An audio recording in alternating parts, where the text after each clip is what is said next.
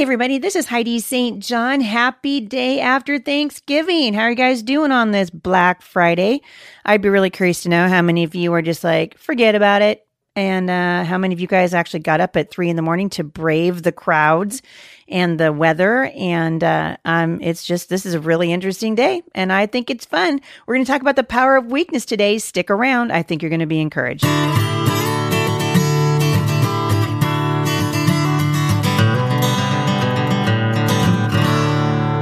All right, so we were here on Wednesday, the day before Thanksgiving, talking about the gift of hope. And today, as we head into the holidays, we're just in full swing now, right? I'm always so happy. I'm not going to lie. I'm so happy when Halloween is over because it's like we have this wonderful, the leaves are blowing through the air, at least in my neck of the woods. It's starting to get cold here now, right? Because we're at the end of November and getting pretty darn close to winter. I can't actually wait until the winter solstice, which means the days will start getting longer again. This is a tough time of year for a lot of people because it starts getting dark so early in the day. And then, right, it seems like, anyway, it's dark for, I don't know, I wake up in the morning to get ready for work and school and all that, and it's dark. And when my husband comes home from the office, it's dark. So this is not my favorite time of year, but it is the most wonderful time of the year.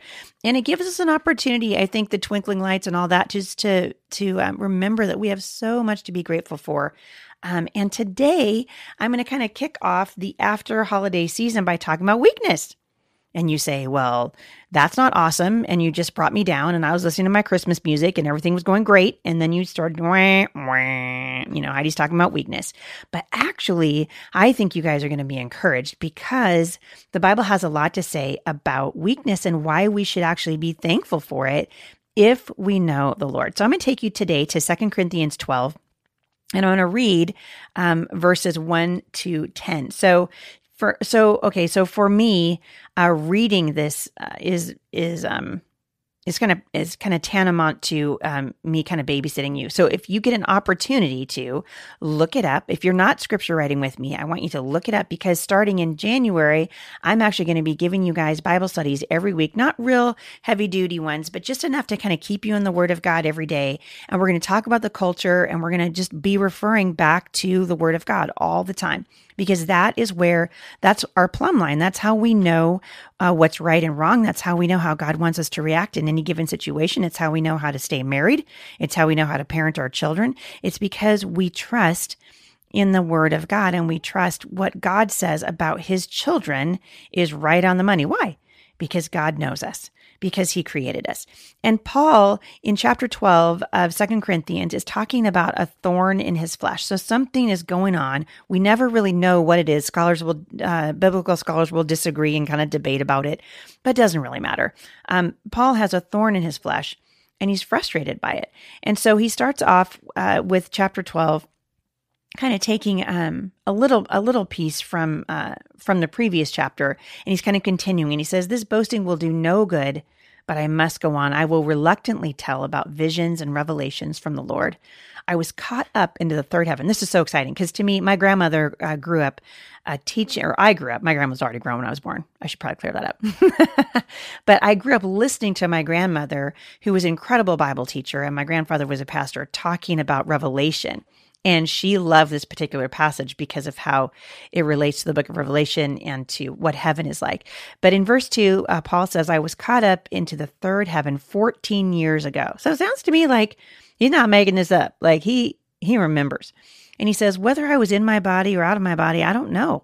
Only God knows." Yes, only God knows whether I was in my body or outside my body. So you can tell he's kind of thinking about this again, right? Because for whatever reason, well, not for whatever reason, it was a big deal. He was caught up into the third heaven, and he remembers it so distinctly that he's still going, that was crazy. And I don't know if I was in my body or outside my body, but I guess it doesn't matter because God knows. So he goes on to say toward the end of verse 3, "But I do know that I was caught up to paradise." Remember we talked about this on Wednesday? Like we have heaven to look forward to. Christians should be the most hopeful people on the planet because we know how this thing ends. We know how it began because God told us, and we know how it's going to end. And he says, "I was caught up to paradise and heard things so astounding that they cannot be expressed in words, things no human is allowed to tell." That experience is worth boasting about.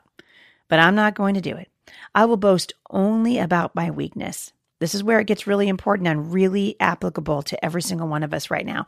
If I wanted to boast, I would be no fool in doing so because I would be telling the truth. But I won't do it because I don't want anyone to give me credit beyond what they can see in my life or hear in my message, even though I have received such wonderful revelations from God. So to keep me from becoming proud, I was given a thorn in my flesh, a messenger from Satan to torment me and keep me from becoming proud. I'm going to stop there for just a second. First of all, we've talked about this many times on the podcast. The Bible says that God opposes the proud. He does not want us to get proud. He doesn't want us to take pride in the things that we do for a living. He doesn't want us to take pride in an accomplishment. He doesn't want us to take pride in our family. He wants us to take pride in Him and to boast about Him to the point where He will actually give us things to keep us from becoming proud. Why? Because He loves us.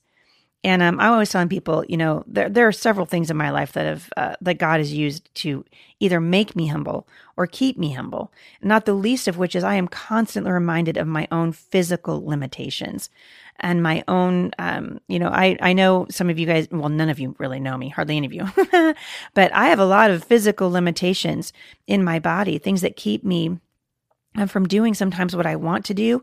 And I recognize more than anything what it does is it keeps me from going, well, look at that. I just traveled from blah, blah, blah these 2 weekends and that, I didn't. I'm like, nope. I know that if it wasn't for the sustaining power of God, I would not be able to do it at all.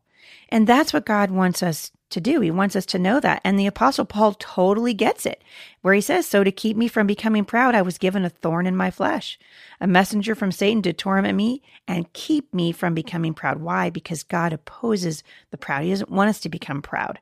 Pride is killing us in the culture right now, by the way. Absolutely killing us. And this is kind of what we were talking about on Monday on the podcast, this idea that our rights always supersede someone else's rights. They come from the root, which is pride, right? So verse 8, 3 different times I begged the Lord to take it away. So he doesn't like this. How many of you guys are in a situation right now that you don't like? That you're just like, I hate this. Take it away. Or I want recognition for something, Lord. Why am I not being recognized? Or I wanted that promotion at work and I didn't get it. Or, it can be any one of a number of things, right? Which is why the Bible tells us over and over again, if you're going to do something for somebody else, do it in secret because your Father in heaven who sees all things will hear it and reward you. God doesn't want us boasting about anything.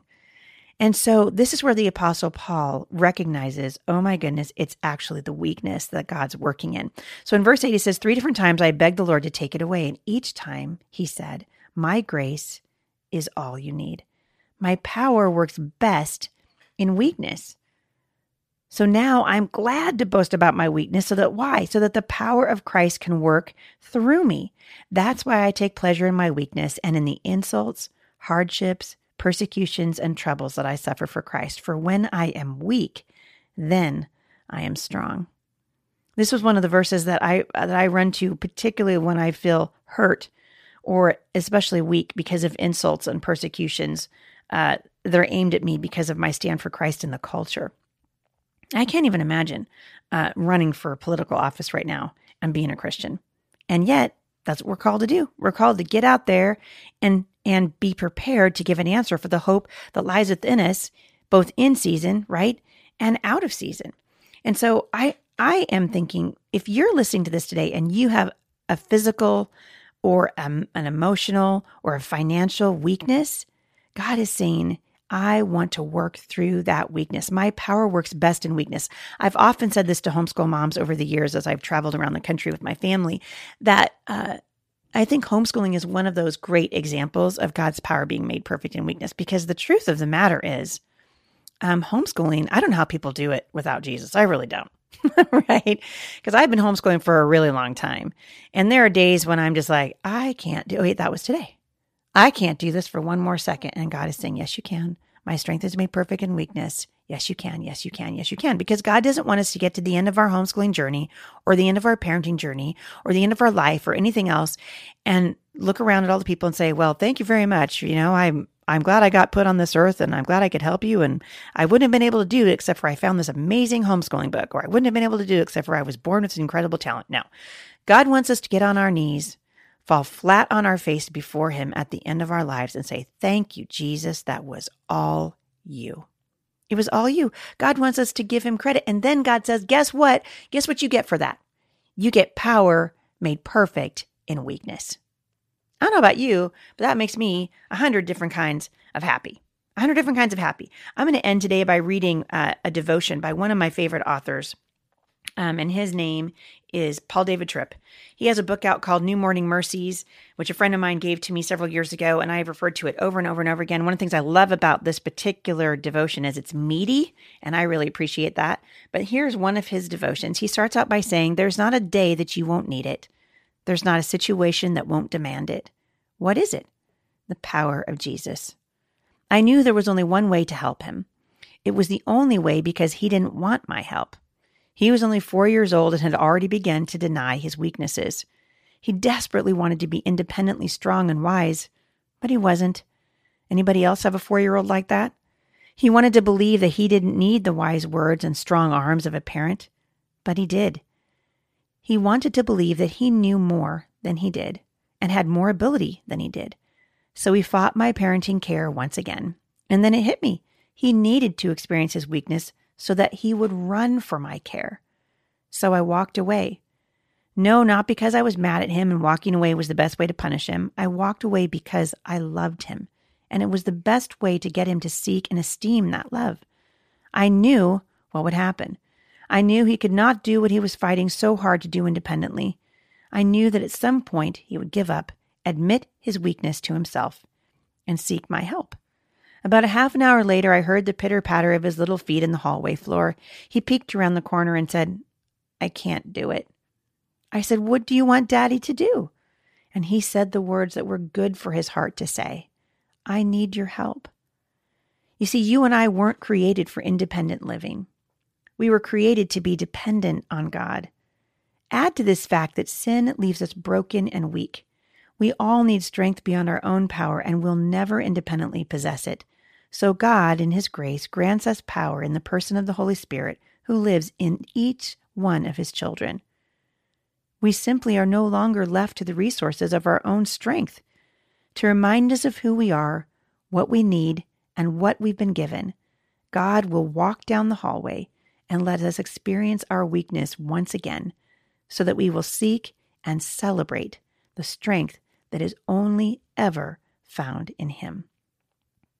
When he does this, it is not an act of divine anger, but a response of tender parental grace, the kind of grace you and I will continue to need until grace has finished its work. That's powerful stuff, isn't it? It's a powerful reminder of why our weakness is used by God. I'm going to end today with Ephesians 3, verses 20 and 21. Now, all glory to God, who is able, through his mighty power and work within us, to accomplish infinitely more than we might ask or think.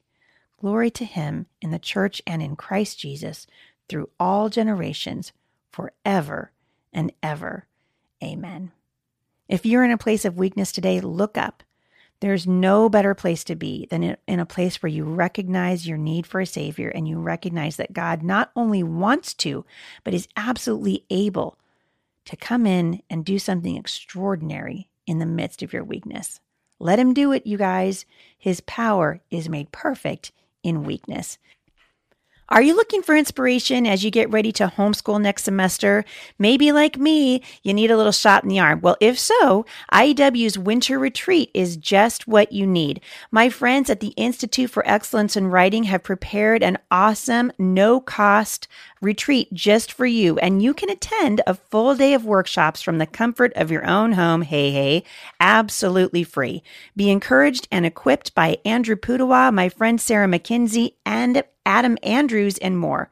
There's no cost to attend. Register today at IEW.com. Have a wonderful weekend, everybody. I hope you've enjoyed the podcast today. Don't forget, we've got one day where the tickets to the Mom Strong Conference will go on sale for the entire year, and that is Monday, the 27th. Also Monday, my friend Wendy Speak is going to be coming on the podcast with me. I asked her to come on to address a particularly interesting and I think wonderful question for Mailbox Monday about how to to interact with your kids when what you've been doing isn't working anymore. So I think you guys are going to really be encouraged by that. And in the meantime, have a great weekend. Enjoy your turkey hangover, and I will see you back here on Monday. For more encouragement, visit me online at thebusymom.com.